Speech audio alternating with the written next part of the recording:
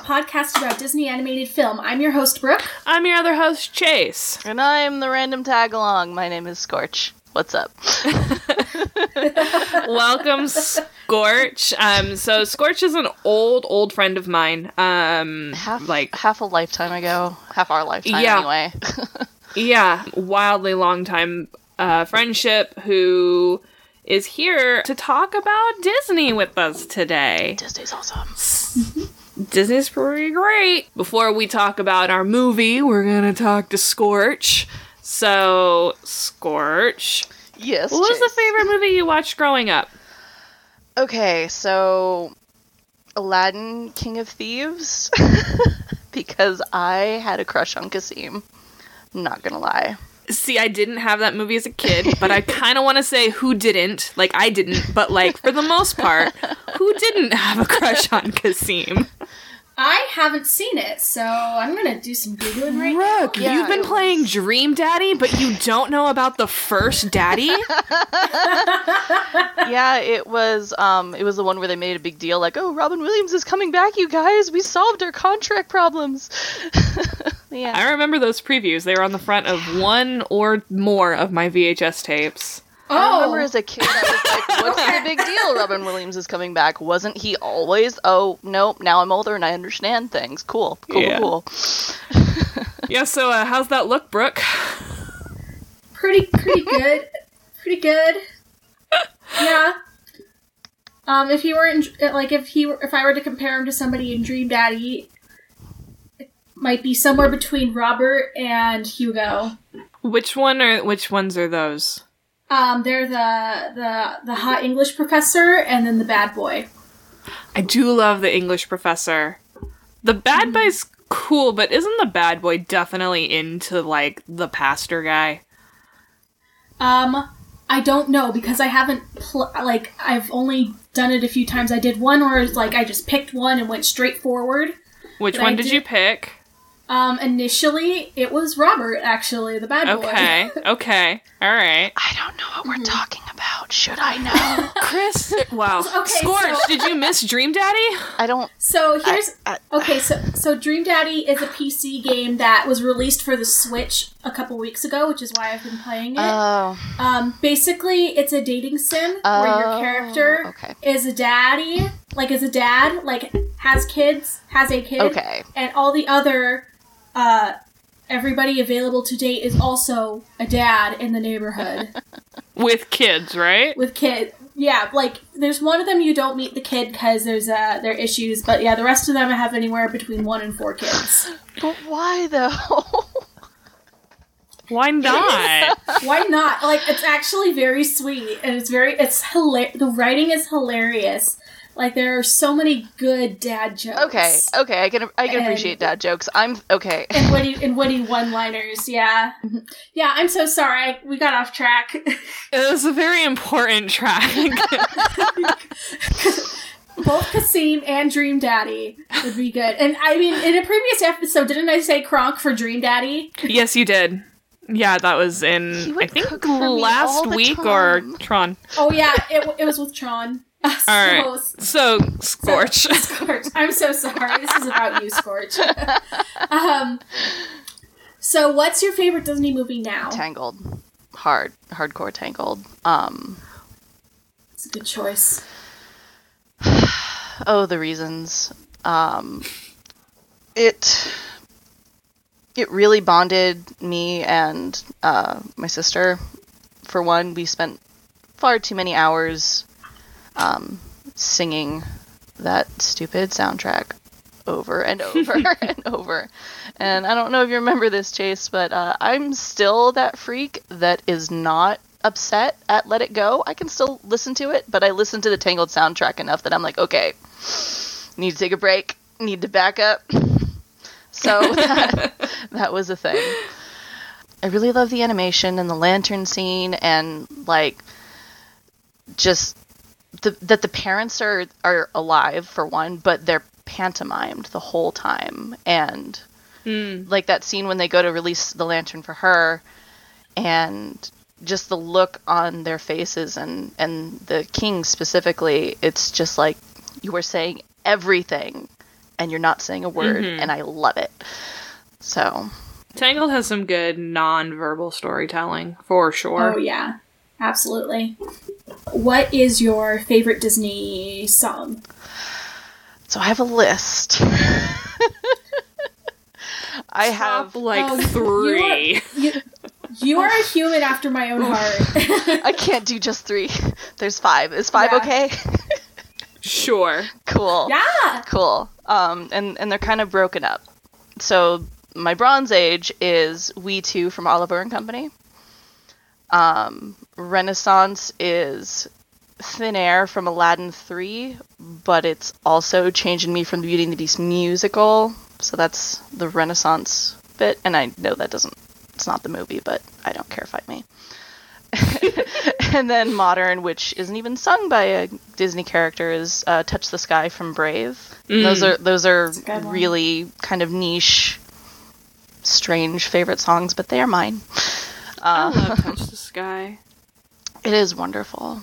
More kind of standard is Out There / God Help the Outcast from Hunchback. Yes. And then I Am Moana, in parentheses, Song of the Ancestors in Moana. I was just listening to the Moana soundtrack today. Yeah.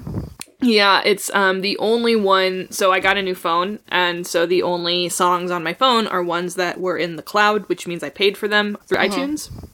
So my entire phone right now is Moana, Hamilton, and Pacific Rim. Approved. Oh. When I get in the car, if it doesn't start playing a podcast and it just is like, music instead of podcast today, and I'm like, sure, why not? I get a nice eclectic range. Are you one of those people that listens to Hamilton on shuffle? Yes. Why? I don't understand. Okay, that's another rabbit trail we'll talk after. That's fair. I mean, like, I have a short answer.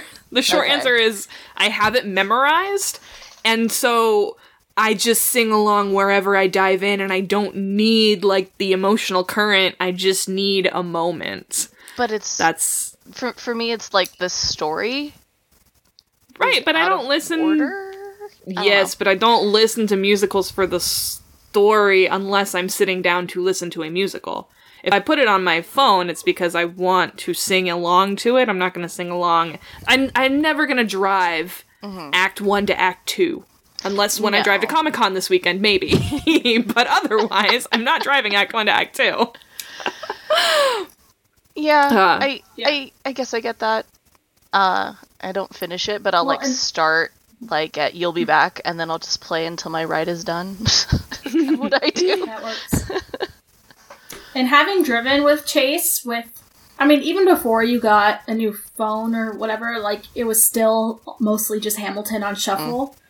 I mean, I can't help it if I have all of the mixtapes and the musical. It's like 100 songs. And it's it can be interesting watching you switch from your Lynn voice to your Andrew Day voice. I need to yeah. You need to come over. Like Alexander Hamilton. My name is Alexander Hamilton. Imagine an entire car ride of that. Oh, I would pay. I did it before Weird Al did it. It's true. I believe. It's true. I believe you. Absolutely. Okay. So Scorch. Since Alexander Hamilton is not a Disney princess, do you have a favorite Disney princess or hero? I have a list again.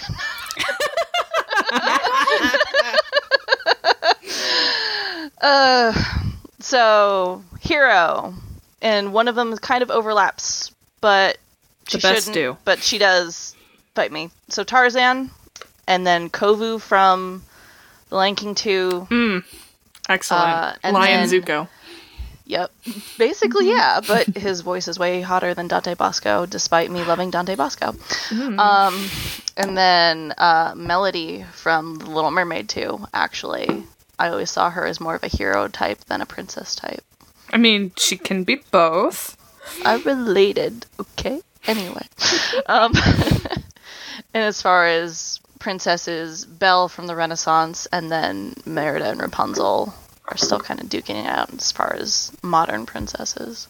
That's fair. Yeah. Curious question that's like not on our list of usual questions, but more like, you didn't have a favorite song from the classic era or a favorite hero? Do you just sort of not care about classic? It's not that I don't care. I absolutely appreciate them for what they are, in that they are the foundation of everything that is Disney, but it just never really resonated with me. That's totally fair. I was just curious. Yeah. Yeah. Yeah, I'm more of a Renaissance on. Yeah, we grew up in the Renaissance era, so that that's not surprising at all. Mm-hmm. That's fair. Favorite villain? Maleficent from Silver Age. Maleficent is not Silver Age. She isn't Silver? Oh, nope. Well, then I screwed that up. I apologize. No, that's okay. Maleficent is classic. Silver Age would start with Jungle Book. I ruined everything. Either way, hey, classic. There you go. Maleficent. Renaissance, Hades, and then Mother Gothel for modern, but that's largely because I hardcore relate in terms of, oh, you are a terrible mother. Ooh, toxic traits, I see them. How much do you want to say on air? It's not a secret. Okay. It's fine. Yeah, I think Gothel is definitely, like, an interesting one for our age group, because we grew up in the Renaissance, and so we were just adults when we hit Mother Gothel, and so it was really interesting to see her from an adult perspective. Yeah, and something that I've come to see just in rewatching it, it's whenever she says I love you or does anything affectionate, it's all towards her hair. Mm-hmm. She's petting her hair, she's kissing her hair. She only cares about her hair, and Rapunzel just, oh, you're my mom, of course you love me. Well, that's not how it always goes, sweet cheeks. Yeah, Tangled and Frozen have some very, very amazing character choices in terms of, like, visual expression. Yeah, some of their finest work. I would argue familial ties, too, as far as storytelling. Yeah, oh, for sure. Because they are not traditional, like, family stories, which is good, because not everyone has, like, a nice, shiny childhood. Mm-hmm. Mm-hmm. Yeah, few of the Disney princesses have nice, shiny childhoods, honestly. Well, in terms of, like, oh, mother was good and all that kind of thing, but stepmom is evil, like, you know?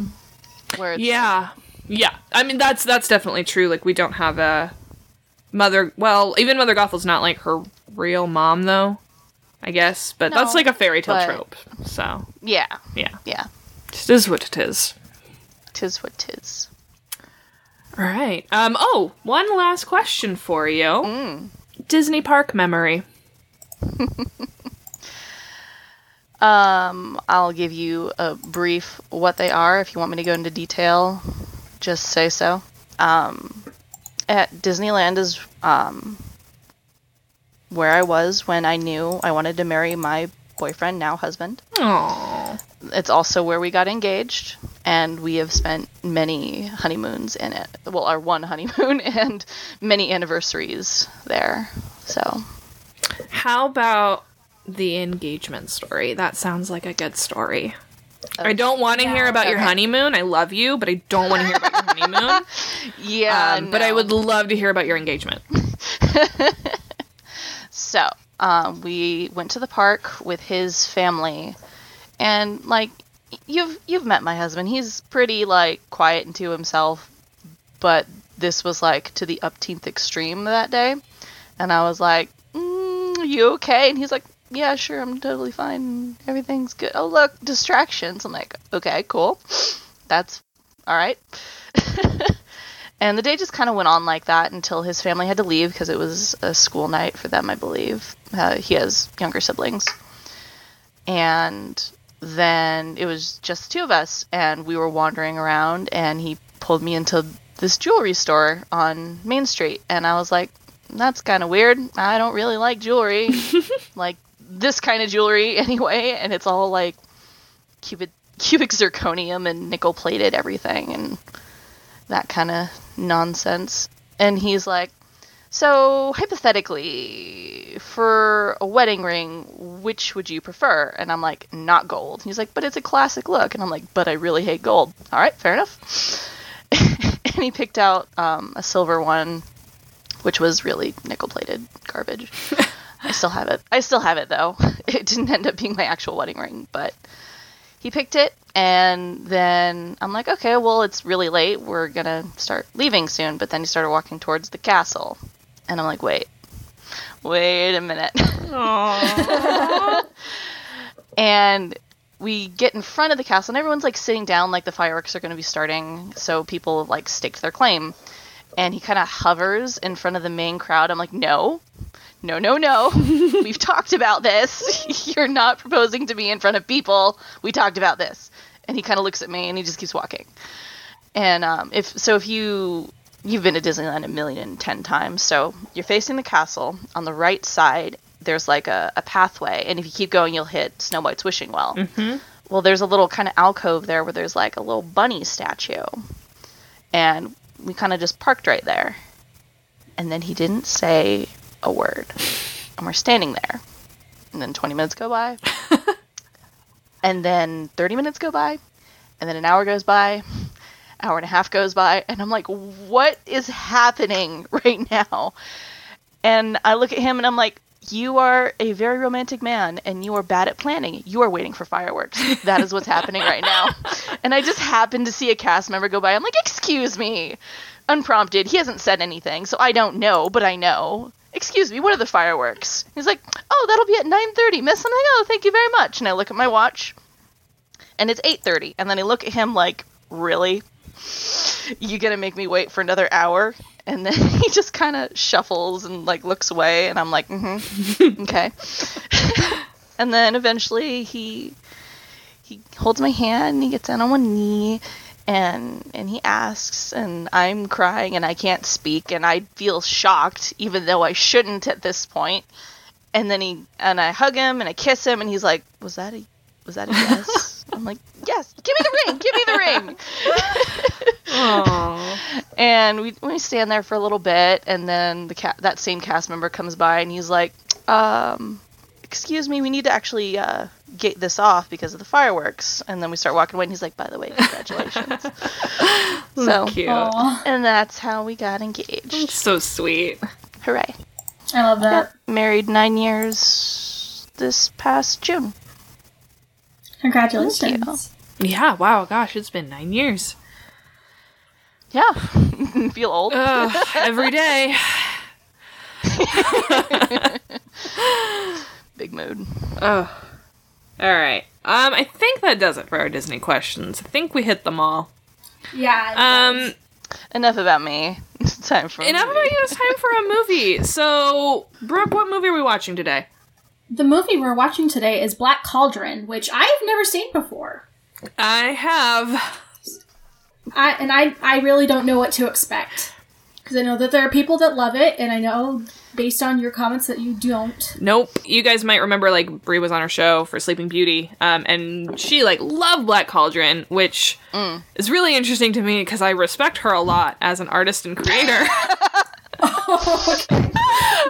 And you lost it based on opinion on a children's No, I just cartoon. can't I see. understand it. But to be fair, okay, so I haven't seen the film since I was in college, when I was going through my watch all the Disney animated film phase, and didn't hit all of them, but I did hit Black Cauldron.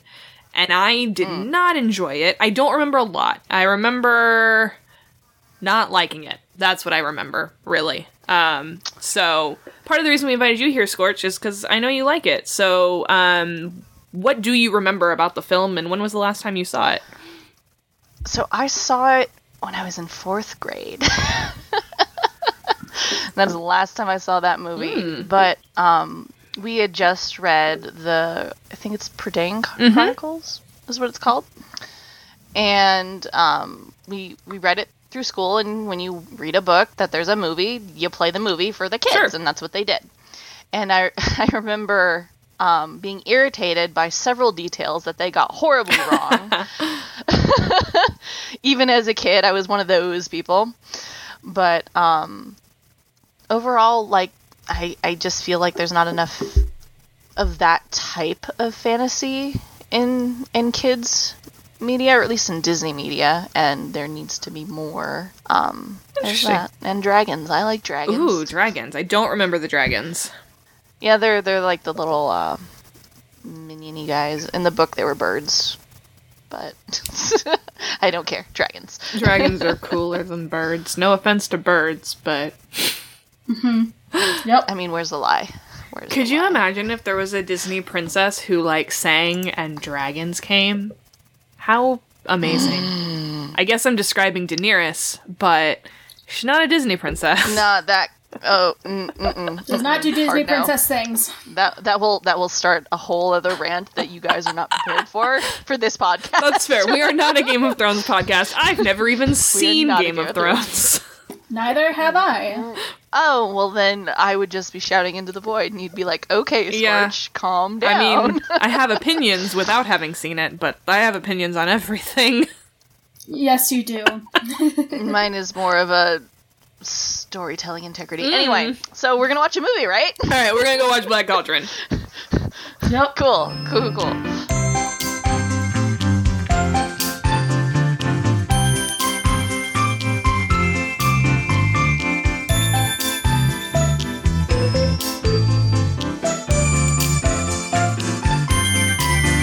Alright, we're back. We are back.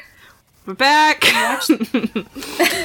We still don't have anything good to come in, but also it's just... This is... Wow, okay, I didn't know what to expect, and it was not that. It wasn't that. It was... I have 3 full pages of notes, which might be the most I've ever taken. I have 3.5 pages of notes, and some of those are, like, background notes that I took before we watched, but, Yeah. I am terrible at notes, but I have so many.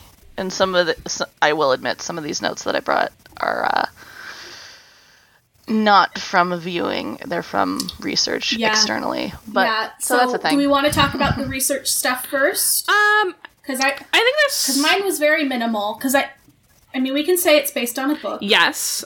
It's a series that you've read. It goes deeper than that. It goes far deeper than that. Actually, like, what it says on the Wikipedia page for the books is that it provided the title and some plot points for the movie. So whoever wrote that Wikipedia article was salty. Very much so. I mean, having read the book 2 decades ago, woof. Oh god, I'm old. They're not wrong. It's not really the same. Yeah. And yeah. Well, I was surprised because it did not, the story of the movie, I'm like, wait, this does not seem like the kind of book that would have gotten a Newbery runner-up or Newbery Honors Award, in the 60s or 70s, whenever it was. Oh, the book is really good. Okay. I would absolutely recommend it. I think I mean, I'm gonna have to read stuff like that eventually if I be a school librarian, so... It's good to know. I think the book is like the 6th. Disney optioned it in 71, I believe, and then finally got the full film rights in 73. What I thought was interesting is, like, because this doesn't feel like a traditional Disney story in a lot of ways, but it was Frank and Ollie who pushed for Disney to acquire these film rights. Oh, wow. So that was really surprising to me when I read that, because I was like, this is not what I'm used to from Frank and Ollie. Yeah.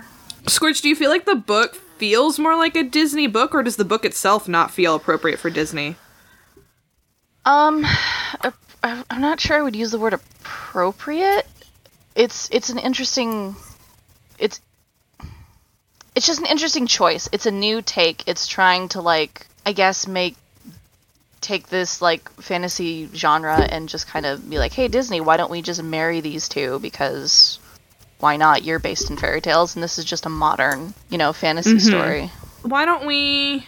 Oh, I think the last note that we should probably make before we talk about the actual story, I think there's 2 things I would like to say before we talk about the story itself. The first is this is the most expensive Disney film to its date. Oh, wow. So it had a higher budget than any of the other films, which I thought was really interesting. And I will say I definitely see that in the animation. A lot of the animation choices, I was like, oh, wow, yeah, you put a lot of good work into it. And it...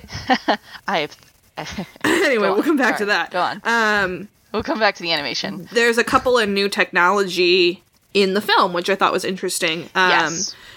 Absolutely. There's a few computer-generated images, which... So this is like, Disney claims this is their first instance of CGI. I think we talked about in Fox and the Hound. Some people have said they're CGI, but this is Disney's official, like they say, this is our first computer-generated imagery. The team that did Great Mouse Detective did the Black Cauldron, did Mouse Detective come out? Mouse Detective came out after, and Mouse Detective is different. Okay. And I mean, we'll talk about when we do Mouse Detective, but it was the same team that did the CG. The CG in Mouse Detective is actually drawn by the computer, not an image put into the computer. It's like slightly different. But Okay. yeah, so they're both different firsts. But the other thing is they use new copy technique. So we saw that in 101 Dalmatians, they had a new copy system, and then Black Cauldron has another new copy system, which I thought was really interesting and cool. And it made what are those? The cells. It worked differently with the cells.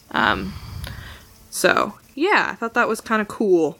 My note says new Xerox tech, but I do not think it is Xerox company. I think I was just shorthand for copying machine. Yeah. But yeah, I thought those were interesting notes to like keep in as we go into talking about the story and meeting the characters. So before we rip them apart, do we want to go into what I have notes wise as far as like production nightmares and such, of which there were many? Yeah, I'd like to hear more because that's about what I got. First of all, the amount of film turned out to be 34 miles when all was said and done. Oh my gosh. They did a lot. From I think this year point is from when they started to option the rights, but it basically took 15 years to make the dang Yeah, thing. they optioned in 71 and they acquired the rights in 73. Yeah. Which, so film words, those mean different things, but ultimately they don't. Yeah. Ultimately, they don't. So around this time was when Roy Disney died, and the 9 Old Men had retired or died, and Walt's council, and then Don Bluth left and poached a lot of the senior animators. So all of that was happening at the same time. So all of these were just young bucks, which included Michael. I always mispronounce his last name, Peraza, but Tim Burton was on the animation team too for a little while. Well, and it had the same director as Fox and the Hound, and Tim Burton was one of the animators there as well. Oh, I didn't know he was in Fox and the Hound. You're behind on our podcast then. Sometimes, I guess. I am. I had life going on. Teasing. Okay, we can talk about that later, but anyway, so something at the beginning of this whole project, they're like, oh, this is going to be our generation's Snow White. Yeah. That was their intention going into this. And one of the things that they really wanted to do was have it be formatted and shot in 70 millimeter, just like Sleeping Beauty had. And then everything was the wrong size. Michael is actually the one that figured out that the charts didn't line up, and they had to scrap everything. They were almost done, and they had to scrap all of the animation and start over. That explains the high budget. Once they had figured that nonsense out, the animation strike started happening, and during all this kerfuffle, that's when Tim Burton had just quit 2D animation altogether. He's like, this is cursed. I'm not. Goodbye. And then once the strike was over and all the animators came back to work, the CEO at the time, Ron Miller, who was Disney's son-in-law, was ousted by outsiders, and then a bunch of Paramount executives came in, who I'm sure you guys are very well acquainted with, Michael Eisner, Frank Wells, and Katzenberg. And they didn't know what they were doing. They didn't even know like the animations that came out of Disney Studios. Eisner said to when he introducing himself to the team, who could forget Heckle, Jekyll, and Mighty Mouse, which was a CBS cartoon at the time, and just no one liked him, and it was bad. He, in his inexperience with animation, he was like, "Oh, here's the movie, okay, whatever. Let me see the other scenes you have." And they were like, "What are you talking about? That's not how animation works." So, I'm talking a lot. I apologize. No, that's why we Yeah. asked you. Fair enough. So they're getting really close to their release date, and Katzenberg sees it, and he's like, you need to cut 10 minutes. And they were like, what are you talking about? But they also took it out of a couple different spots, some character development thing, and then a lot of the transition scenes just kind of got ripped out, so it's really jarring in the final product. Anyway. Yeah, I think there ended up being like a total of 12 minutes cut.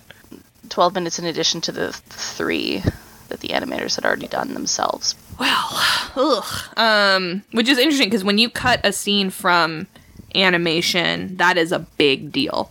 And that's something that we've talked about before in other stuff, because we watch deleted scenes, which means that we watch storyboards. Because animation takes so long, by the time you get to animation, you're cutting boards. You don't cut animation. If it gets to paper, then or to glass, then you're doing it. You're committed, yeah. So, it was interesting. Why don't we talk about the opening of the film, then? Yeah, so there's an opening narration that we never hear again. Yep. And it's actually, the voice sounded a little familiar, and so I went and looked it up, and it was my old Hollywood radar going off, and lo and behold, I've only heard imitations of the voice, which are an exaggeration of the way he talked, but it's John Huston, director of lots of tough guy movies like The Big Sleep, The African Queen, Annie. I'm so impressed that you picked it up off of imitations of his voice. It's a distinctive voice. That's also just such a you thing to do. I've heard this voice. No, I've heard parodies of this voice. I know it. That's so good. That happens to me all the time when I watch animation. Especially anime. It's like, yeah. I know who you are. Who are you? Oh my god, I just listened to the first episode of Critical Role last night, and so it's like all these familiar voice actors in my ear, and I'm like, oh my god, you're all like different people in my brain right now. Yeah. Ugh. Totally. The opening animation, I will say, confused me because I thought that the Horned King was the imprisoned evil. Me too! For so long. Me too! It took me, I was like, what is happening? I literally have a note that says the Horned King isn't in the Black Cauldron, ? Yeah. Which, no, so that's what he's trying to get. That could have used some, that script could have used some editing. Yeah. That would have been nice. And on top of that, it would have been nice if they had also edited the lovely exposition we get from Dobbin. Who's like the old man, right? Dalbin. Mm-hmm. Okay, Dalbin's like the old man, and he just kind of is like mumbling to himself about the evil cauldron that we just learned about, and it makes me wonder, does he do this every day? Is this just how he starts his day, upset about the cauldron? I mean, if your land is at war, I can imagine that, but it's still weird, and he looks like a Bluth man. Yes, he does. I would not be surprised. Which I found out, I scoured the thing. Don Bluth wasn't there. He left. But who was still there is Richard Rich. Richard Rich plus Don Bluth equals the Living Scriptures videos that I grew up watching and think of as Bluth faces. I think I know what videos you're talking about. They're the I think purple... I have the New Testament version. Yeah, the purple ones. I had the New Testament versions of those. Yep. Yep. We had Bible. We had Bible. We had Book of Mormon. We had like American Heroes. They had the ones about like Lincoln and Florence Nightingale and stuff like that. I had a lot of the American Heroes. I went to go buy the DVDs recently, actually, and it's like, oh, that is criminally High price tag. Moving on. Okay, bye. That's yeah. Wow. It's a shame, Yep. really. Anyway. So, we meet this old man who's literally never important again. Which is great. I have thoughts on that. But he is the father, the uncle, the caretaker of Tara. You mean Luke Skywalker? Yeah. But Luke Skywalker's likable. That's so fair! Okay.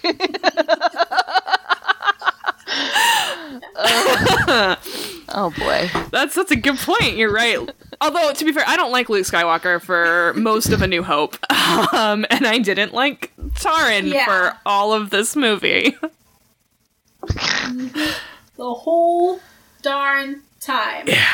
But I noticed his face, though. There was something, like, familiar in his character design, and I was like, he's somewhere between Peter Pan or Wart and... Oh, for sure. He is a lovely character design. I absolutely love the way he's animated. Yeah, and he's got this cute red hair. But his movement is so fluid and really cool. Yeah. And I'm sure his character is lovely in the books, but they did not translate that into the film. If I were to sew him garb, I would not give him pants that tight. I will say that. And we figured out right away that Taran is he just wants to go to war real bad. He just wants to be a famous warrior. Ugh, gag me. Yeah. What if the war ends and I don't get to fight? I'm like, come on, dude. So you know nothing. There's anymore. a thing that... Enter every little boy ever. No, but okay, so there's a thing that we talk about, I say we as if I'm an actual screenwriter, but there's a thing we talk about in screenwriting called the save the cat moment. And Taran does not have a save the cat moment. He comes on screen prancing about how great war is and how much he wants to go to war and be a hero, and he's full of him like self, and like I guess we're supposed to like him because he's a daydreamy young boy, but there's nothing about him that is sympathetic. Like, he is a jerk to all of the animals, and then proceeds to be an idiot for the entire film. Like, he never has a moment where I like him. Actually, so I will say, like, he's very, he does a lot to save the pig. He really cares about Hedwyn. Sure. Like, it's cute how much he cares about But I don't, that motivation's not there in the beginning. Yeah.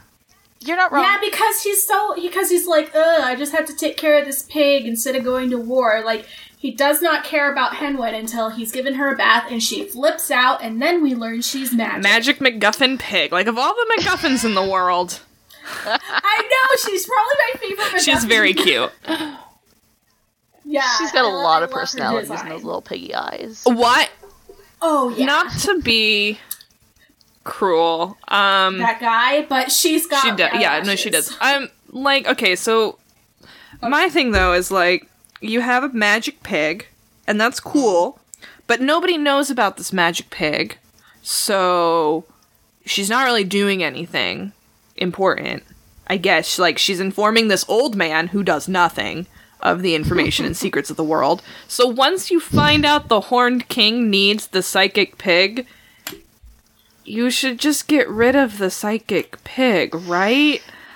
This is way skipping ahead in my notes, but at one point they're like, "Oh, we'll just kill her," and Taran's like, "No," and I'm like, "But that would have solved the problem." Yeah, like she's adorable and precious, but she's also bacon. So what I want to know is how they figured out she could do this. Because you have to, like, say the magic words to get her to do the thing. Maybe she's actually immortal. Because we do get the idea that Pig Keeper is, like, a handed-down tradition. So maybe Henwin is older than Dalbin. Like, I don't remember this part of the books, so you're probably right. And at the same time, it's like, well, yes, killing her would be easy, but, like, you know, there are going to be other world-changing incidents where it might be good to have a magic pig. But what good is that going to be on a farm in the middle of who knows where like, yeah, I don't know. Like Dalbin's not making good use of this magic pig. But I liked the animation of her, like, basically she has to, like, does she have to drink from the water? Does she just have to put It looks like she just puts her face with her snoot. Yeah. Yeah, and I loved the animation of the vision, and it turns out some of it was actually recycled from Fantasia, from like the spooky things in Nine interesting, yeah. So even though Wooly Reitherman wasn't there, his legacy lives on. There were a couple of places I was like, this footage feels familiar. Yeah, I love the lighting in the prophecy scene.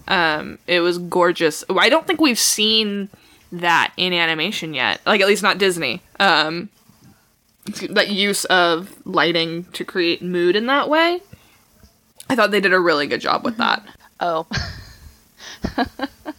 On a long journey, all you need is a bindle and a heel of bread and an apple.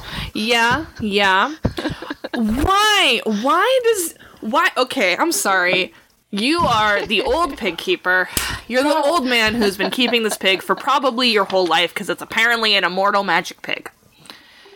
And now you have discovered this great oh, I know why I said seeing stones. Because because of the Lord of the Rings seeing stones. The eye stones. Like, why does her telling the future give the king the insight? Or how did the king find her? That's super unclear, because apparently it's super secret that even the kid who works with this pig has never seen this happen. So anyway, that's one question I have. My second question is, why does this old man say, "Here, young child who just discovered this magic, and you are now going to go leave me and head to some cottage in the Forbidden Forest. This sounds like a real good plan. I'm gonna stay here with my cat." I don't, like... Who has the same eyebrows as me. Right. But, like, I'm not gonna go anywhere. I'm not gonna do anything. I'm just gonna send you, a lazy, daydreamy child, to the Forbidden Forest with a magic pig that the most dangerous man in the world is looking for. Which I just presume is on the other side of the forest that they're already in. And to keep him going while he hides out for an indefinite amount of time, the old man packs him up a little sack with one slice of bread and an apple. And a little bit of cheese. And then the bread teleports from the table to the barrel behind him, and it's a full loaf again. So that was fun. I didn't notice that. I wrote teleporting bread. And so he goes off into the forest, and he's daydreaming about being that guy. We got that really cool am I getting ahead of myself? monologue from the Horned King, actually. Oh, yeah. We meet the Horned King first, and his reveal... I like his reveal. It's very well done. It's very spooky. I will say... It's very His exposition spooky. and his acting was really good. Yeah. Well, it's John Hurt. Oh, well, that would do it. Yeah. Yep. I will say, I don't know, like, why the Horned King is monologuing to his skeletons for us. It felt, so, Okay. As a me, this really frustrates me that it's the Horned King at all. Because in the books, he's just an okay general in the first book. And then he's gone forever. Huh. He's not even, like, the big bad in the whole of the story. And, like, the actual king, whose name escapes me, it starts with an A. Is it Skeletor? Sorry. No, it's an actual person with flesh and bone. And the horns aren't even... It's a helmet. It's not his, like, head in the book. But the queen and the king... that are the actual villains are much scarier than the Horned King ever was. So that always irritated me, because I, as a kid, it kind of, like, related with that. I wonder if they... Queen. I wonder if they had wanted to do, like, more. Like, there's supposed to be more of the... But I guess, like, they destroy the cauldron itself, more or less. They don't. They don't destroy the cauldron. It still exists. Yeah. With the evil inside of it. There might have been a magic, but we can undo the removing of the magic. We're getting ahead of ourselves. Yeah. The Horned King thing. But I wonder if, like, bothered me. They planned for him to just be the first movie villain, and they would introduce other book characters in later films if that was on the agenda. That's possible. Mm-hmm. Not that Disney had ever done a sequel to this point. So I don't know. But They were trying to do, like, that was kind of the whole point of the movie, though, in the way that they did it, and, you know, how out of the box, as far as, like, a standard Disney formula it was, it's because it was trying to be new and different, because the studio was failing at this point. Oh, yeah. They were like, okay, guys, we need to do something fresh, or we're gonna die. Yeah. And in terms of careers. Not just their animation studio, like, their live-action studio was flopping, too, so Disney the whole company. was... Mm-hmm. Well, and rightfully so, because they were bad. Like... Yeah. So. Yeah, sorry out there, nostalgia people. Name us a live-action Disney movie that is, like, good. In this time period? And maybe I'll write you a haiku on a postcard or something. The haiku has to end with refrigerator, though. Anyway, so we do get Taran sort of daydreaming again, and talking about how he's going to protect Henwin from the evil Horned King. But I don't know how or why, because he just has a stick. You just sent this child into the woods with a stick. It's fine.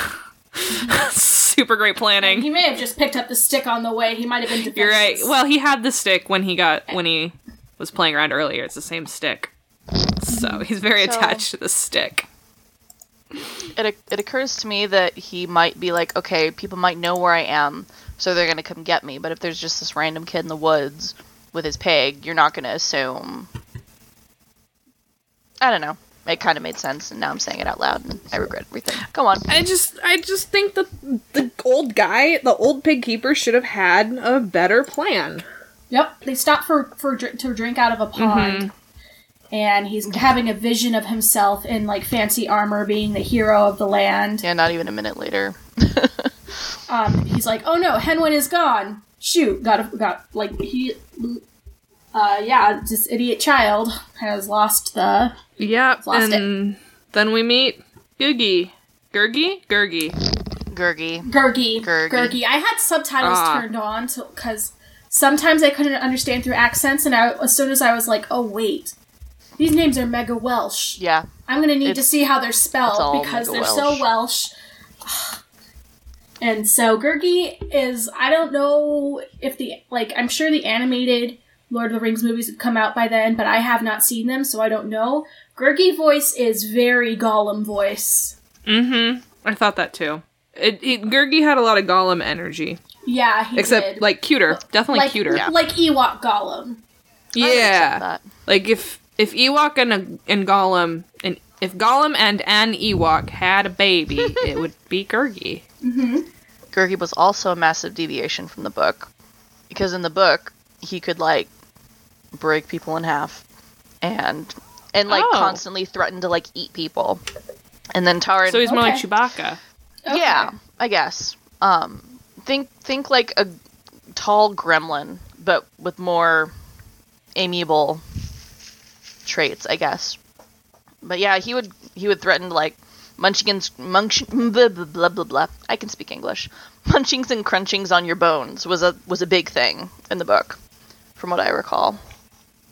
Not munching and crunching on apples. He would do that too, but before Taran was like, "Hey, knock it off, my dude," and he was like, "Oh, I'm sorry, master." Before all that, he would, like, threaten to eat things. Why is he so loyal to Taran in the book? He either, like, it was 4th grade, guys. I've been out of high school I'm not going to reveal my age. Oof. Okay. It's been a while. But, I feel like it was either he feeds him and that's what does it, he saves him from something and that's what does it, or he just kind of intimidates him into following him, and then a sweet friendship arises. Because we get the, like, intimidation kind of thing in the film, and it just doesn't work for me. Like, one, makes me hate Taran more, because you're being mean. Not only do I see him threatening violence to this small, fluffy creature, who is annoying, but not worth beating up. Yeah. He also doesn't seem to have the guts to follow through on his threat, which is like, my dude, you gotta pick a side here. I'm inclined to believe it's the violence kick from the book, but in the book, Gurgi is, like, comes up to about his shoulder and is threatening to eat him. So the violence is like that's super a point. Okay at that point because it's self-defense. Sure, and also, like, if you are defending yourself from someone trying to eat you, that's fine. And if you actually hit them, that's fine. I don't mind. It's just, like, every decision Taran made me not like him. Fair. At all. Actually, except for in this next part. So once we, like, leave Gurgi behind and they are looking for... They hear Henwin screaming and he, like, goes rushing after her. I was like, okay, like, he does care about the pig. It just took you, like... almost 20 minutes to get here. Did you not see the look on his face when he was giving her a bath? But, like, his motivation never felt real. Yeah. Like, the next sequence where he is, like, trying to rescue her, and that whole bit in the dungeon when he's trying to rescue her, that was really sweet. And that was the only time, apart from him being an idiot through all of that, that was the only time I actually cared about Taran. And wanted him to succeed because it was like, that was the only part I felt like I could see he cared for Henwin. Every other time it never felt real or interesting or anything like that. Yeah. I think this film just doesn't do, character development well. Yeah. No, the pacing is all wonk and some wonky pacing. Mm-hmm. We'll get into that later. Well, yeah, we'll get... I mean, this is about where... Yeah, my 3 notes down. Strange pacing. But I did love the lighting in the scene with the dragons. And I like the way the dragons are animated. Yeah, they're They nice. are pretty dragons. And I'm gonna say right now, like, I think there was at a point where, like, before he left with Henwin, he was like, I'm not afraid of the Horned King. And I think he said it a couple more times before they actually went to the castle. Mm-hmm.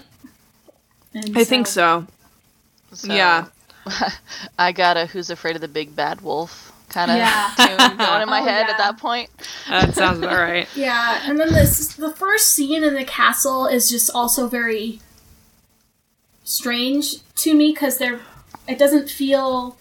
Can we talk, before we get into the castle though, that shot when he's climbing the castle and they do like that really cool zoom up the side of the castle and you can see... like, the detail in the moss and every crack in the stone. That was so beautiful, and it was such a creative shot. And one of the things I think this film does really well is creative shots. Like, that slow pan on the Horned King's feet, and, like, the moving up the castle. There are some really good creative cinematic choices throughout this film. Which I thought was really cool. But, sorry, we can talk about the actual castle scene now. I just, like, that was so cool to me. I put, like, a lot of stars right there. There was some good stuff. Thank you. So we get in and we look in on who they have to deal with first, and it's basically a bunch of really drunk guards. Mm-hmm. We see this little goblin thing, creeper, running around, and he's in and out of the way, and there's a big lady dancing around the tables, and yeah, you definitely got a flash of her underwear. I did not appreciate and she's the racist Romani depiction. Yeah, that was no bueno, my dudes. Yeah, and it just didn't. It was like, are we sure this is a kids movie, guys? And then like, you can have a darker tone and still have it be a kids movie, but that just was like... Well, another note I have, I counted 3 instances of blood, which is very unusual for a Disney film. Oh, yeah. It was supposed to be for teens, I believe. Yeah, this was definitely for an older audience, which is weird because we'll talk about it later, but the focus group that they used were kids. Yeah, that was weird. It was a weird decision. That might have been a Katzenberg-Eisner decision, though. I think that was probably Katzenberg, like, hey, we're a kid company, so we're going to show this to kids. And then Katzenberg was like, oh, kids didn't like it. So you have to change everything. Well, maybe it's not for them. Logic, go away. But anyway, so Taran goes into the castle to save Henwin. And he sees all the drunk guys. He manages to hide from the drunk guys. More or less. Yeah. he makes some good stealth rolls here. He does. And then we meet the Horned King with he like arrives, and he like is clearly super powerful. He like teleports into the castle. Yeah. So that was like, wow, you're a really powerful dude. It will be interesting to see you have a final battle with our hero. But anyway, they threaten to kill the pig or torture the pig, and that's when Taran is like, "Oh no, you can't hurt her." Yeah, and then he just ruins his stealth roll right there. Yep. That's right, the hot coal. Yeah, and so then he's like, "No, she won't do it." I hated all these kids' voices. Oh no, I'm like not really British, but I'm a little dainty in fantasy. This is a fantasy accent I'm doing right here. Yeah. Also, Taran is the only child in the cast until the fairies. Oh, interesting. Elanwi's not a child. Elanwi was an adult? 40 years old. Wow. Oh. Wow. Interesting. Why am I surprised? I've seen Pokemon. Like, come on. I guess I'm more surprised that, like, if you had one child actor, you didn't have two. That's what surprises me. But I think it's her performance. That's... But to me, that's like, oh, you convinced me that you were a tiny child that was, like, 13, 12 years old. Kudos. Yeah. Oh, yeah. No, she did. I think Elanwi's voice actress did a fine job. I didn't care for, like, her and Taran's accents of just the, like, I'm in a fantasy world, so I talk like this. And awkwardly giggling every 2 seconds. It's great. Everything's fine. Yeah. So this is our second instance of blood, is the blood on the chopping block as they threaten to kill Henwin. Then they get the vision out of the pig, but it's not complete. Although, okay, so, like, Taran's never done this before. How does he know what words to say? He watched Dalbin do it once. But those were different words. I don't know. Maybe he just has to ask her nicely. Like in a rhyme? Yeah. I'd just be like, oh, I'm sorry, Mr. Horned King. There's nothing that rhymes with cauldron that I can think of, so I don't know how to ask for what you want. Do you have a rhyme for cauldron? Pauldron. Pauldron. Well, and then the vision's interrupted because the Horned King comes too close to try to lean in, and Taran flips out and spills the bowl like a dummy. I think that was intentional. And then runs, so, like, it kind of worked. He was like, oh, I've got you now. Haha, whee! Yeah. And he does, like, this was actually a really cool chase sequence. I enjoyed it. Yeah. I think they did a good job with all the different, like, things chasing him and how he managed to get away. What I got from this, though, was like, Taran is a very, very bad D&D player who is very good at saving throws and very bad at everything else. Yeah. So bad that his DM has to just give him a super OP magic weapon. Just like, my dude, you can't play, so here is a really nice +7 magic weapon. Because you're not doing well. He put all his points in, like, I had it and then I lost it, you can ignore me. Charisma. He put all his points into charisma, but that doesn't make you likable. Yeah, he put it all into charisma, and then he's, like, negative in everything else because he didn't put a point in anything else, so it's not that his rolls are all failing, it's that you have to take that negative, my dude. Oh, there you go. You're in prison now. See what you've done. So he ends up in prison, but Henwin gets away, which I thought was really cool. We see very early on that, like, self-sacrificial side of Taran. Yeah, he's not all about himself in that way. No. He cares about things. I wish we had seen this part of him earlier somehow. Yeah. Did any of you notice that would have been nice. Some of the echoing lines hadn't been said in the film? What do you mean? Like, when he's sitting in the prison cell, right? And there's, like, all of these memory echoes, like Dalbin talking to him and stuff. Yeah. Not all of the lines that Taran said, actually are in the movie. Up until that point. Oh, I didn't catch that. I I wasn't super hardcore listening, because once they started doing the voice echoes, I rolled my eyes, went, we're only 20 minutes in, I am not about your emotional low moment 20 minutes into the film, and I made a note about strange pacing. Fair is fair, but I think that's because of the editing that went on. It's the only thing. Yeah, that would make sense. Yeah. And then we meet Elanwi, who is actually, for the most part, great. I see why she's a really popular character, honestly. Yeah, me too. In the book, she's actually the niece of the evil queen. Gotcha. Okay, so she is an actual princess. I don't know how that got categorized. I feel like, from what I remember, I think she was a princess. I mean, if you're the niece of the queen, you're still a princess. Yeah. Probably. But, because at one point the Horn King calls her a...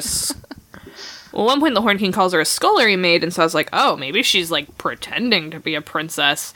Because I was surprised, like, everywhere she goes, she's like, I'm Princess Elanwi. And I'm like, do you have to introduce yourself as a princess to literally everyone you meet? Like, that might be a security issue to consider? I don't know. It does give her kind of this arrogant edge to just say, I'm a princess all the time. But she's also, like... I don't know, she's so clearly capable. Like, she's been in prison who knows how long. Looks fine, even though she's been in prison some undetermined amount of time. And she breaks into Taran's cell and is like, oh darn, I thought you were someone who could save me. Well, I guess I'm saving you now. 10 out of 10. And she, like, already has an escape plan, apparently. It's like, why did you even you didn't need to have a line about looking for a lord to rescue you. You were already on the job. You were done. Mm-hmm. The work, you did it.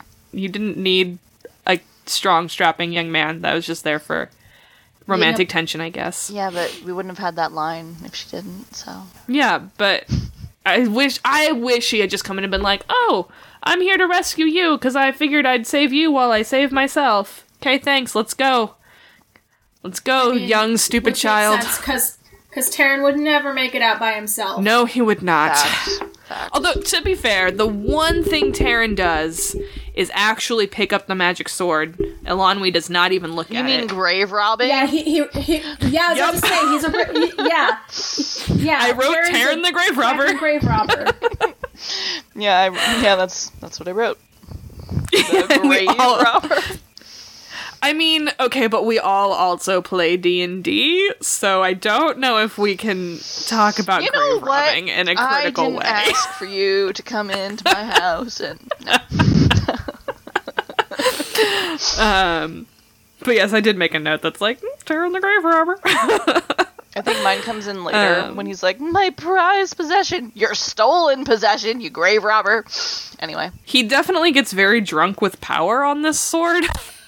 Oh, big time. Yeah. He gets super into it, and he's just thrilled as they're making their escape. And we're never told exactly quite what this is, or if how the magic really works. They just call it the sword, so can we call it the flaming... Raging Poisoning Sword of Doom? Yeah, yeah. I was just going to call it Frostmourne, but okay. Poison Sword of Doom. Is that the name of it? No. That was a WoW reference. You can ignore me. Everything's fine. Oh, yeah, I will say neither of us play WoW. I'm sorry. Mm-hmm. It's how I met. Actually, my next note is, though, like, as Taran is, drunk with power on this magic sword that has a mind of its own, apparently, and just exists in this world, and no one cares.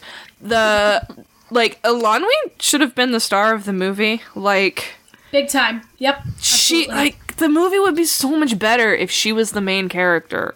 I don't understand. Yes. But I want her story. But you can't have that because she's a girl. Yep. Well. But they manage to escape. They meet an old bard. Yes, that was the first thing. There's somebody's like, oh no, I'm just a bard! All I do is bard stuff! He was very funny. He endeared himself to me immediately. I think, here's the note. The old bard is the only one I like so far. And I loved seeing him say that his name was Flute or Flam, in the subtitles because it is the most Welsh. Let me read that. It's such a bizarre spelling. Let me read that spelling to you guys. FFLEUDDURFFLAM. That's some Welsh spelling right there. Yep. So I'm just gonna call him Flam. Flam. So something from the book, and by the way, audience, I read this book when I was in 4th grade. If I'm misremembering stuff, please don't come down and burn my house. Okay. We don't have enough followers for that. It's fine. Nope. Fair enough. No one has ever actually issued any correction at us, ever. Really? Nope. Oh. Yep. Yeah, they just take us at our word. Yeah. Cool. It's the best kind of audience So to I have, can guess. lie. I guess. No, not lying. Not intentionally lying. But one thing that was cool about his magic harp, yes, it through show don't tell. Whenever he lies, a string snaps, and that was in the book. But another cool thing is whenever he tries to play his harp, it plays what it wants. And he'll try and play a song, and it'll be just like, nope, we're just gonna do this one instead. And everyone's like, that was so beautiful. It took me to this other place and this time, and I remember this memory. And he's like, yeah, that's not what I was going for, but I'm glad you liked it.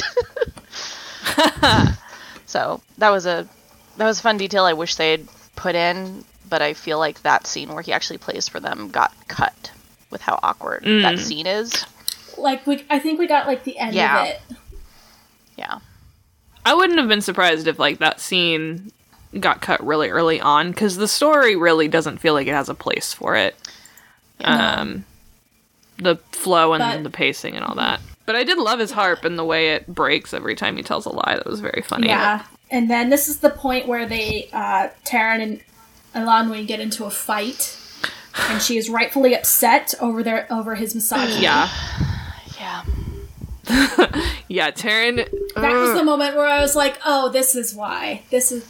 Okay, this is why people like her." And I like her too, but it took her a little bit to okay, I like her. Apparently, that part of the scene was absolutely cut. That was one of my notes here that when I went back. What parts of the scene do you know? Parts of the beginning, middle, and end. Honestly, there was a lot more. There was a lot more build up to the provocation of her being indignant with him, and him being kind of looking for an adjective that is appropriate. Rude, just being really rude. He apparently it was supposed to be something more aggressive. That was. A reasonable person would be more that level of mad that quickly. And then there was a more drawn out, we're mad at each other phase, and then the making up took a little bit more time in talking through. Yeah, the apology did come very quickly. Gotcha. The whole conflict lasts maybe 40 seconds from start to finish, and that's a little pointless. So I'm inclined to believe most of that got cut. Yeah, that makes sense. I do love that this old man is just not capable of parenting.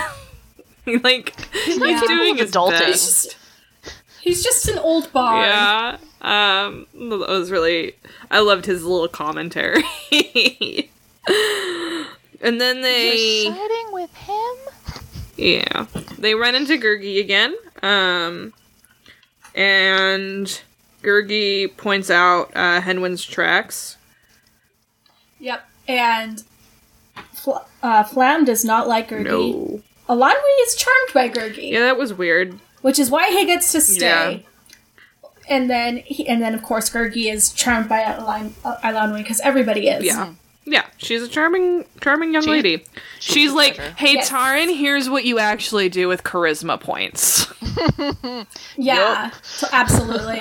And she's got the intelligence to back it up. Well, I think Taryn took charisma because he's like, I'm gonna be a paladin, so I'm gonna put all my points into charisma, and then not know how to do anything. And then Elanwy was like, I am just beautiful and charming naturally, and well balanced. I could still be min-maxed to my class. I don't know what her class is. Yeah. I was thinking maybe druid, sorceress, maybe. She could do sorcerer. Because she has the bauble. Mm-hmm. Yeah, But I was thinking the bauble was like a natural druidy thing. But I could see it as a sorcerer thing, definitely. I think that's a good Yeah. Yeah. Because if it was Druid, I'd say one of the fairies would be her little bauble. But That's fair. That's a good point. Yeah. But anyway. Yeah, and so they keep going. They're tracking they're tracking. Oh, I will say, Henwin, I think. and there's a Sorry, sorcerer works better because that's a chalkcaster. So I think that the. Yeah, I'm into it. Sorry, brain's still turning numbers. There's a scene where while they're tracking Henwin, where they cross, like there's a kind of a gorge, and then there's a fallen tree that they use as a bridge, which is extremely highly they put this in there to remind you of the dwarfs crossing their tree bridge in Snow White. Yes. Yeah. Because the Black Cauldron is the 25th Yeah. Disney film, and so Yeah, that moment they were doing that, and I was like, this is a weird place for me to feel emotion right now, but I did because, one, Snow White As it's and Lion like- King. Yeah, So I I was just had thinking those, Lion King. yeah. This movie was supposed to be And- the Snow White of this generation. Yeah. Yeah. It failed, but it And tried. then, Okay, Yeah, so sure this whole tried. scene, though, I just kept thinking of the scene of Brooklyn Nine-Nine where Cheddar escapes. yeah. I was like, how fast can this pig actually move? Like, let's be real. They're being real intense about it, and then they cut to And sweet it's just music like, where Cheddar's just kind of. That's what I wanted, was just like a little clip of Henwin, like, Happily plopping through the mud. like, booping some truffles. Yeah. You know, adorable. That would have been the best. Ugh. But of course, R.I.P. Stuart the Corgi, who played Cheddar. No, don't tell me that. No, how dare Yeah. you? Sorry. Last week, Yeah. I'm sorry. Sorry. Spoiler alert. I don't think that life has spoiler alerts. Like, Yeah, that's it not a show thing. That's a real life thing. R.I.P. Cheddar. Sorry. Yeah, I like was if not- Cheddar comes up, it's just going to be a different dog. It's just going to be some common bitch. Oh, I was not prepared for this. I'm sorry. Anyway, let's be sad about other things now. Yeah, and so they roll up to this pond. Yeah, there's a magic And- whirlpool here. I don't know why or how Yeah, or what, and but It's supposed to be everyone like gets a- sucked into it. Sorry. I love the part. Okay, I love that Gurgi is like stuck into the whirlpool, right? So Tarn grabs him and then gets sucked in. So Elanwi, the bright, brilliant thinker, goes, "Tarn, give me your hand." My girl, it didn't work the first time. It did not work the first time, and But then she turns and like, let me grab the most stable thing nearby, which is Dalbin, who's like, I don't know. No, not Dalbin. Flam. Who's like, I don't know what life is, so I'm just gonna fall in too. And it's like, oh well, crap. everyone, everyone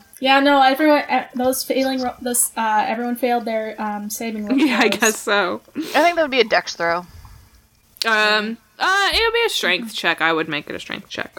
Strength save. To hold on. Yeah. But anyway, I'm not Matt Mercer. I have a note here that says Taryn's an arrogant dumbass. I don't know why I wrote it. Oh, because he is. I only have 2 official notes where I call Taryn a dumbass, but I imply it in all my other votes and on all my other notes about it. Yeah. Because he's a dumbass. One, This dumbass child. 2. Okay, I think I only have 2, but I definitely wanted to write it more and thought there's no need. You've already written it multiple Yeah, I was times. thinking it the entire time. But, I can't blame Elanwi for kind of almost responding in a way where you can see oh yeah, there's attraction because my type is also cute dumbasses. I guess that's fair. Can't really judge you for that. Although I guess my type is which I'm a different breed of dumbass. So they meet the fairies. I actually really didn't take any notes on the fairy scene. Oh, I remembered my note. My note about him being a dumbass is because of this fairy scene. But I don't have any other notes about the fairy scene. Yeah, just oh look, fair folk, and the kids are actually voiced by kids. I noticed that they were probably the producers or directors. They felt very kids. Lollipop Guild. Yep. We were introduced to the idea of fairies because Dalbin mentions in his, like, paranoid ramblings, which I guess, like, you're not paranoid if you're right, but also I have no other context for your character other than your ramblings about the evils of the world unfolding. He mentions that the Fairfolk have disappeared or gone away or something. Fairfolk in the books were actually dwarves. Oh, interesting. So I don't... Yeah, I don't really know why they would change that. To make them more cute. Maybe Because it's more fun Yeah. to do fairies. Yeah, Marketing. I guess. But... Marketing. Katzenberg's all about that marketing. Anyway. You're not wrong. I'm not wrong. I'm not. It's the best kind of... The fairies were definitely, like, they felt the most Disney out of everything in this film. So, I would not be surprised if they'd That's been true. dramatically changed. But also they just, like, know where the cauldron is, I guess, and are giving that information out for free. I don't know why, but it reminded me of one of those scenes where it's like trailer park. It's like, hey Marge, what? Where'd that thing go? I don't know. That's kind of what it felt like to me. Yeah, a little bit. Yeah, this thing that is, like, holding the main evil of the whole universe. And, like, it's kind of funny that you've misplaced it or don't know where it is. But also, like, you're just letting people know, like, if anybody wandered in and said, hey, we are looking for the Black Cauldron. Oh, we think we left it here. And he totally could have been a Horn King spy or whatever. Yeah. And you Yeah. just gave them information. Yeah. Cool. Again, Prospect like, we're has back no to the meaning here. DM who, like, doesn't know how to help the players. Like, I gave you guys a lot of clues, or, like, you have the pig, you could use the pig, but you're being dumb, and so you just asked these fairies, I guess. Sure, I'll tell you. I don't know. Very shiny NPC. Let me poke this goblin. No, why? Yeah. Yep. So my note about Taryn being an arrogant dumbass is because the minute he's like, we know where the Black Cauldron is, let's go destroy it. You are 12, young man. You Yep. barely escaped with... He also has a magic sword that, like, Okay, F shit up, sure, man. sure, let's go destroy the Black Cauldron with my magic sword. Wait a second. Hold on a second. That thought never crossed his mind. Otherwise, he would not have traded the magic sword for the thing. Yup. I know. Okay, so can I, like, point out the pluck your harp line that the witch Oh, used yeah. on Yeah. Clam? Yeah. I mean, that Like, entire what? bit. What? Entire bit. What My is your eyebrows problem? were just like, oh, wow. So high. Well, and My then- note and just then- says, Toad scene awful with a strong underline. Yeah, like, I drew a little raised eyebrows and then it's bouncing around and, ugh. And, like, the large women sexual deviance trope. And I'm like, but why? Why are... in? Yeah, no, this whole Flames, scene was sides bad. of my face. So bad. The witches were interesting characters. Like, they're these, like, chaotic, neutral guardians of the cauldron. Yeah. That was kind of cool. And they seem, like, bound, like, if someone... Like, it's almost seemed like an oath thing. Like, if someone asks for the cauldron, they have to give it. Or at least trade for it. Yeah, right. Like, they have to make a bargain for it, which I thought was really interesting. But again, why do you bargain the one thing? Like, okay, you bargained your sword for the cauldron. Now what? Like... I kept being like, okay, just like ask if you could like use Right. it, but then they can have it, and then he did. Well, and how much more... Okay, so how much more powerful would it have been if they get the cauldron for bargaining something else or some other way or whatever? And Taryn, like, tries to cut it with the sword, and it doesn't work. And then the witches show up and are like, hey, guess what, kiddos? Here's how you destroy it. How much more powerful would that have been? Yeah. And there's just, like, there's so many moments in this movie where I'm like, if you had done just a slight rewriting, it would have been so much more meaningful. that scene fell flat for multiple reasons, that one included, but also that got cut too. They spent a good couple of minutes trying to beat the crap out of that cauldron before the witches finally showed up, and we're like, Yeah. just so you know, there's nothing you can do unless someone wants to die.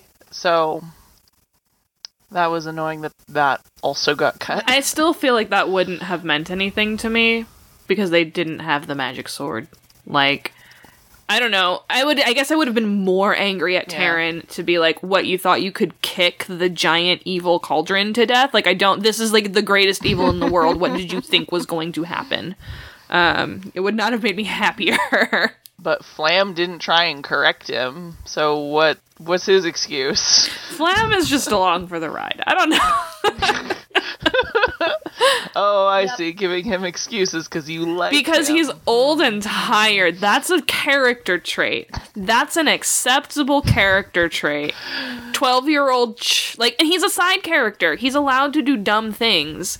Your 12-year-old protagonist needs to have some emotional moments.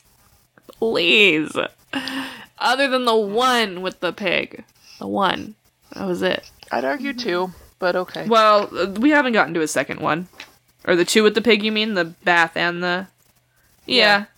The bath and the... I just feel like the bath was so... And the I'm literally willing to die for bacon right now. The bath was timed with him, like, beating the other animals with the stick. Not really, but, like...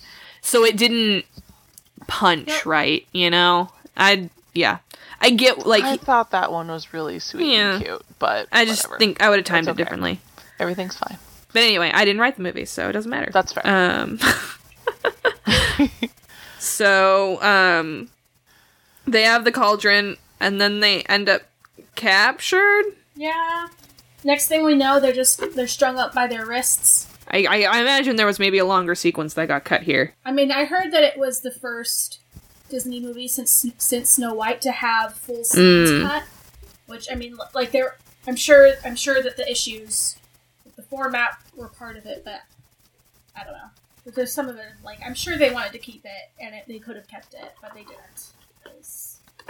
I'm sure there were, but so we see I almost called him the Goblin King. He's not the Goblin King. Dance Magic Dance. Oh, I had one more thing that like, before they were captured, like, right before they're captured, they're sitting there, they're doing the end game thing of deciding who's gonna do it. Uh-huh.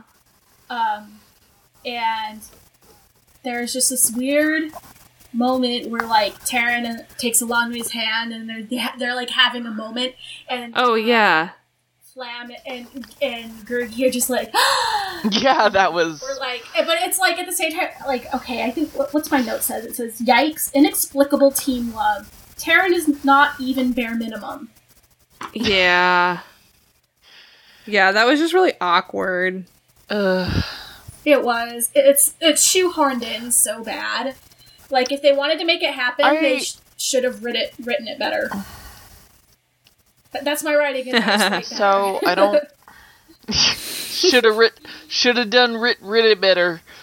But, I don't remember them, like, being a thing in the books. I could be wrong, but I don't remember them being a thing in the books. And from how I saw, like, just my observations of the movie, like, they weren't leaning in to be all, like, squish face or whatever. They were just kind of talking and, like, just getting on a really emotional level. And then Flam was like, ooh, you're a guy and you're a girl, so things gotta be going on. And then Gurgi's like, let me subvert the moment because that's a garbage trope. And, like, even... So that's kind of how I took it, and they were like, okay, y'all are weird, we're just friends. I don't know. That was just kind of my interpretation of that. The romance, I feel like, is probably shoehorned in because this is supposed to be Snow White 2.0, right? Like, this is... And if you don't have your strong romantic relationship, like, then is it even, like, a fairy tale, you know? So I feel like that was probably... Yeah. I would not be surprised if it is not in the books, but... But I think that it wasn't shoehorned. I think it was an attempt to subvert the trope. Maybe it wasn't done well, but that's... No, I mean, like, I don't mean Gurgi. I mean the romance itself. Like, Elanwe and... Yeah. I wouldn't even would you even call it a romance? They kiss, That's where I'm so coming from. yeah. Like, they kiss when Gurgi forces them to kiss. Right, because the writers were putting them together, so I'd call it a romance. A poorly written romance, but I would call it a romance. The writers intended to write a romance. That's what I'm saying. I don't think that's like... I think it's pretty clear that that's what the writers wanted. I don't think it's just like, hey, it's funny because they're a boy and a girl who are in love. I think it's supposed to be like, or a boy and girl who aren't in love but are together, so therefore they must be. I don't think it's subverting a trope at all. I think it's a poorly done trope. Yeah, I did not feel like subversion. Got it. It would have to have been more over the top or satirical, I think. But we're getting ahead of ourselves a tiny bit. A little bit. So they're struck up by their wrists, and the bad guys have the bad MacGuffin. There was like a good MacGuffin and a bad MacGuffin. The MacGuffin that led us to the MacGuffin. Yeah. MacGuffin. Yeah, A and B. MacGuffin 2.0. And so the Horned King We're at MacGuffin 2.0. has it, and he brings the skeleton to it and puts it in the cauldron, and it's so scary. It's so scary. So this is the scene that Katzenberg was like, nope, we cannot have this scene. It was 12 minutes longer. And so I know we've been critical of Katzenberg's decisions, but children ran out of like test audience crying in this scene. Yeah. Like, it was Alien level. I get like, it. if you know the story is about Alien, people left the theater vomiting in the Alien coming out of the chest sequence. The children were screaming and crying and leaving the theater during the skeleton dead rising sequence. So I don't blame Katzenberg for saying, like, hey, we should cut it. Yeah. They Or, like, your other option is give it a PG-13 rating, right? Like, that's your other option. I mean, this is already the first Disney film to have a PG rating, and I want to say it's the only animated film to have a PG rating. That, it got worse. I don't think anybody else pushed the boundary on that. Okay. I think this is the first one to be PG. Fun fact, if they had left it totally unedited, just as is, it would have been an R rating. That's how violent it was. Or the first one, This is definitely the first one. It might be the only one of the Disney animated collection. Yeah, like, the director was, like, so adamant about not trimming the scene, that, and for, like, reasons that, like, the way you trim animated film is to go back to, like, the animatic and trim it, right? You don't usually traditionally trim full animated scenes. So Katzenberg did it himself, and the director was so upset he went to Eisner and was like, hey, like, you can't let him do this, and literally, like, they had a whole fight about it, and it was very dramatic, with Eisner and Katzenberg fighting over these scenes. So it's interesting, like, what we're left with is essentially the result of this skirmish. But the scene is incredibly intense as it is. Yeah, they get free somehow, and Terran's like, okay, I'm gonna be the hero now. I'm gonna go do the thing. Gurgi sets them free, because Gurgi has not been captured. Oh yeah, that's right. And, of course, the Horned King has the lovely trope of leaving the heroes alive to watch the world burn. You gotta not make those basic mistakes, my dude. It's 85, you can do better. So Gurgi beats them to it. Beats Terran to it. He falls into the cauldron by Gurgi's. Yeah. So I have a note there. If he really wanted to stop him, he was less than a foot away. He could have just grabbed him by the scruff, and it would have been fine. That's really what Terran's proven himself bigger than Gurgi. It was... I didn't feel anything when Gurgi jumped in. I was like, yeah, I mean, about... Neither did I. I know I'm falling. I had so much to live for. I've had that experience in the theater recently, and I felt more then. Yeah, of watching it, like... It should have been Taran. It really should have been. Oh, I'm talking about Endgame, sorry. I still have a lot of Endgame feelings, you guys. Oh, you still have a lot of Endgame feelings? Well, we can talk about that after. I saw it really late, so... But anyway, so yeah, I didn't feel anything for Gurgi's sacrifice at all. I mean, mostly I was just like, darn, we could have lost Taryn. No, Taryn, don't do it. Oh no. No, don't stop. Like that really apathetic. Yeah, and then Taryn gets down to fight the king, but he has no sword, so he can't fight the Horned King. Well, and on top of it, I guess, so the cauldron is sucking everything back in, which I guess is a property it has for an indefinite amount of time. And he just kind of, shrugs him into the cauldron. Yeah, That's his big this move. grand Just, epic fight. With the Horned King is so powerful. There's nothing he could do. There was nothing he could do in this scene. Those red eyes, like, this man teleported into a castle in a flash of fire, and he gets sucked in by a wind that can't even get a grip on a 12-year-old boy. Ugh, I was so mad. Like, Maleficent went way harder. But anyway. And Taryn, all he really has to do is keep him, so, with Gurgi in the cauldron, instead of having the army of the dead walking around, they're falling, and then we see smoke kind of being sucked back in. Mm-hmm. And Taryn is at risk here. And so all he has to really For do no is reason. hold on to something. All he has to do is hold on to something and watch the Horned King get sucked into the cauldron and disintegrate. Yeah. Yeah. Made some more dumb decisions here. Yep. And it was just like, well, so, okay, the evil is defeated. We never even saw the kingdom that's at risk, or the effects of the kingdom at war. The whole thing was abstracted. But watching the castle destruction was pretty cool. So the Horned King gets sucked in, and it is a tragic end to a very powerful villain. I cry. melty skeleton. Yep. On the subject of the war, I had this thought while, very early on of there's a war going on because the Skeleton King needs more dead bodies for his dead skeleton army. But then they make comment of he's digging up old graves of warriors, and I was like, oh, you literally have a war going on for the purpose of killing for what reason? I don't understand. I don't. Yeah, you don't have to do all this to get the cauldron, which is what you need for your thing. Yeah. And also, if there's no indication of him being king over a certain area, really. Yeah. And of course, the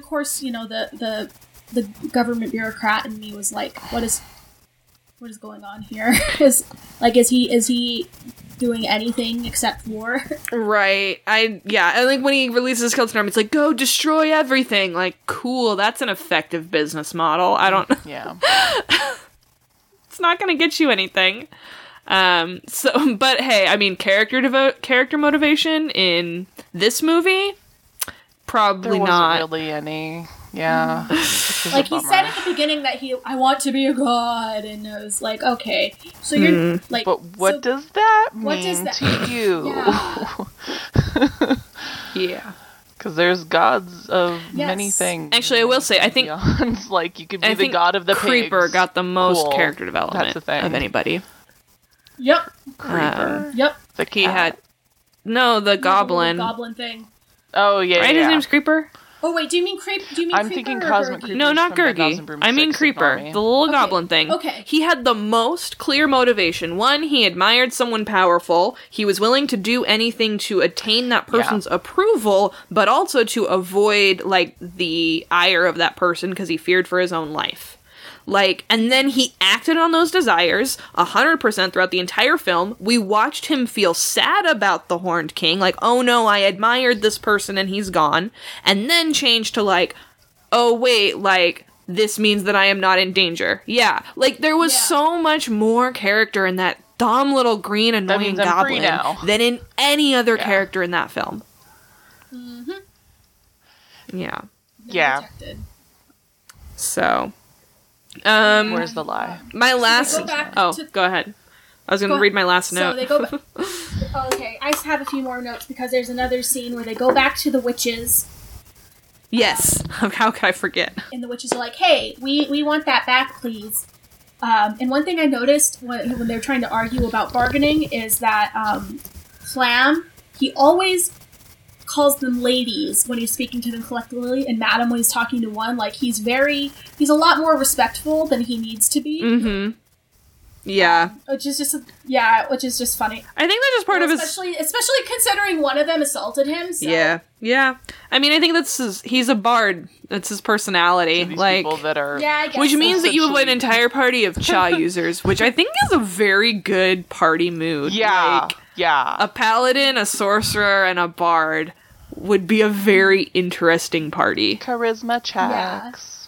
But anyway, so they they're bargain. like, hey, I guess you can have the sword back. You can be that mighty warrior you wanted to be. But no, this is Taran's real character growth moment. I want Gurgi back. Oh, I don't know. Well, sorry, that's not how this thing works. And they're like, well, here's the thing. I thought you were powerful. Like, they trick him into doing it. Yeah. And I was just like, this is the bit, like, something along these lines is the basic plot of all the Fix-It-Fit I've been reading since Endgame.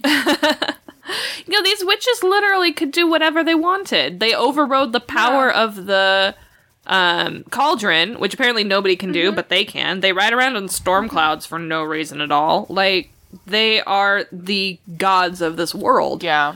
Most Like- magical everything that is worth its salt, at least, is like, death is the barrier you cannot pass. Let's just kind of Right. trip over that. Okay, go. Yeah, and so we get Gurgi back. There's a slight scare as to whether he's actually alive.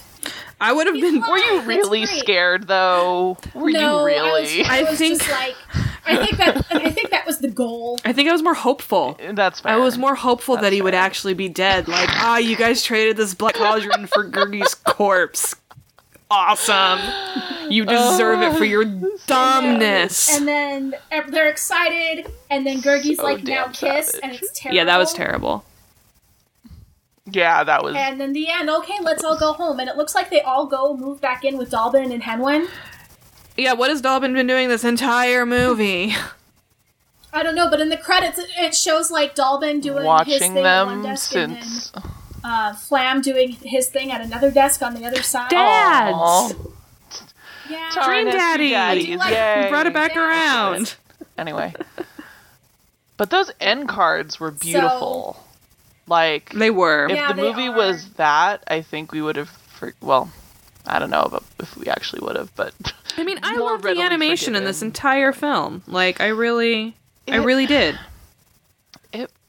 I don't know. Yeah, the animation was nice. It was just, it never It felt really rough to me. never felt like a Disney film. No. At all. It did not at At all. all. It felt like a Richard Rich or Don Bluth, like whatever their production companies were. It felt like one of those movies. But it never ever felt like Disney. Not at all. It reminded me of Rescuers 1 and a little bit of Oliver and Company. I can kind of see that, like the roughness of the animation compared to yeah. Exactly. That's Yeah, what I'm like getting Jungle at. Book did that it's- too. It's rough. It's rough in a different way. It doesn't feel like Disney's Silver Age or Dark Ages roughness that we've seen so far. They were. Like the backgrounds were really nice, and I had no complaint about the backgrounds, but just the line art of the characters. 1 second it's like it's really clean and really sharp. It's like, okay, I can get back. Oh, whoa, you have like so many sketch lines around your face there, Flam. Cool. cool. But it really reminded me of Rescuers and Oliver and Company, though I would definitely argue that Oliver and Company's backgrounds were nowhere near this level. It's been a long time since I've seen Oliver and Company. I think that one's next on our list. So I have never seen it. Oh, you're in for a treat. I'm excited. Yeah, no.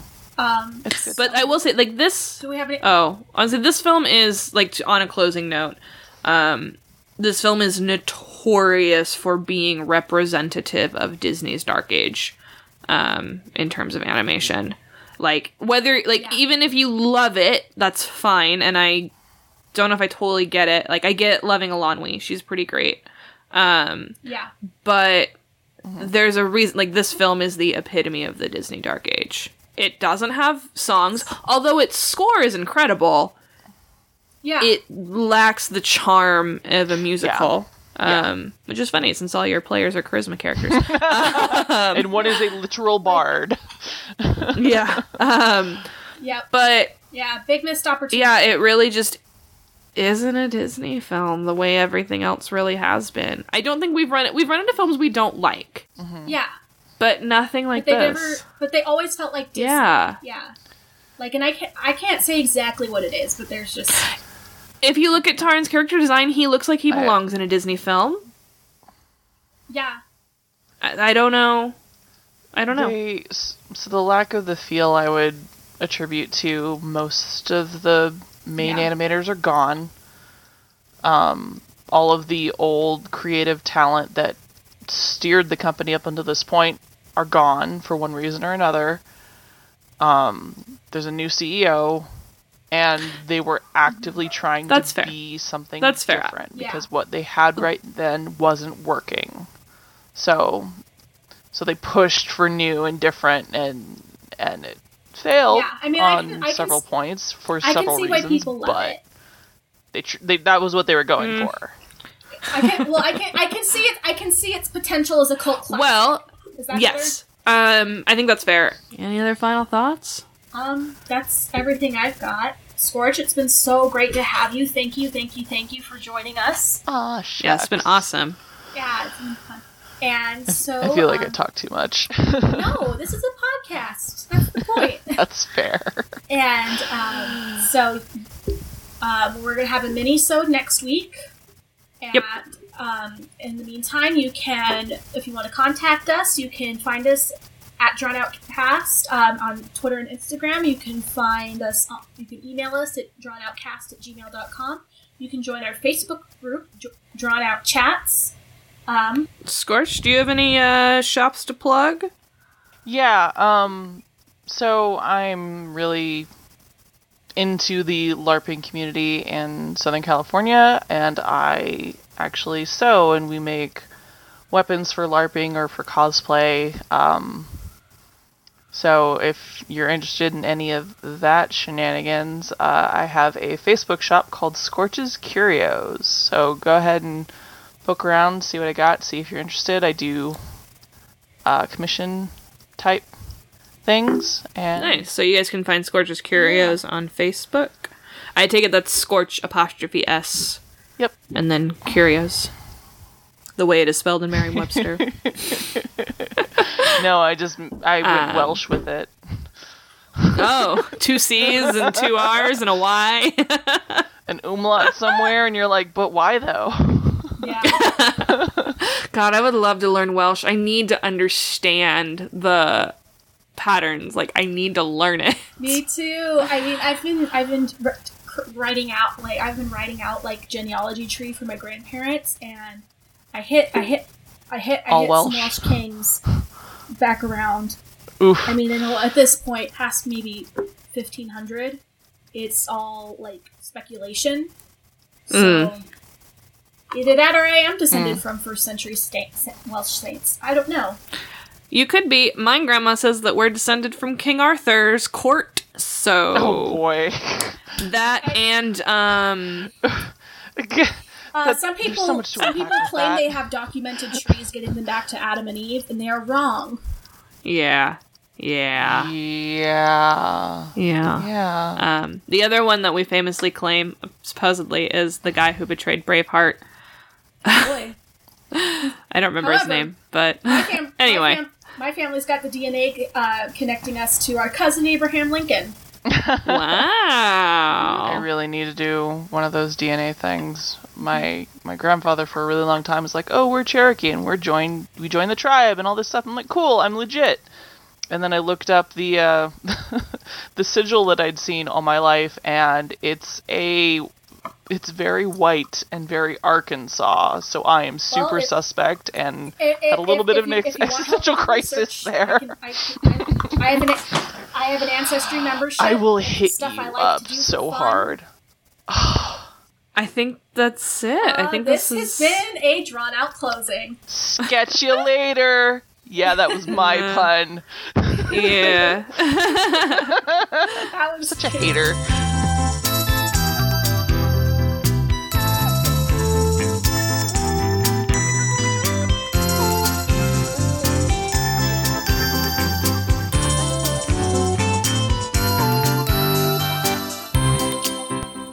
This podcast is in no way affiliated with the Disney Corporation or any of its subsidiaries. The views expressed in this podcast by its hosts and its guests belong solely to those people and are not in any way representative of Disney nor any of our employers. Thanks for listening.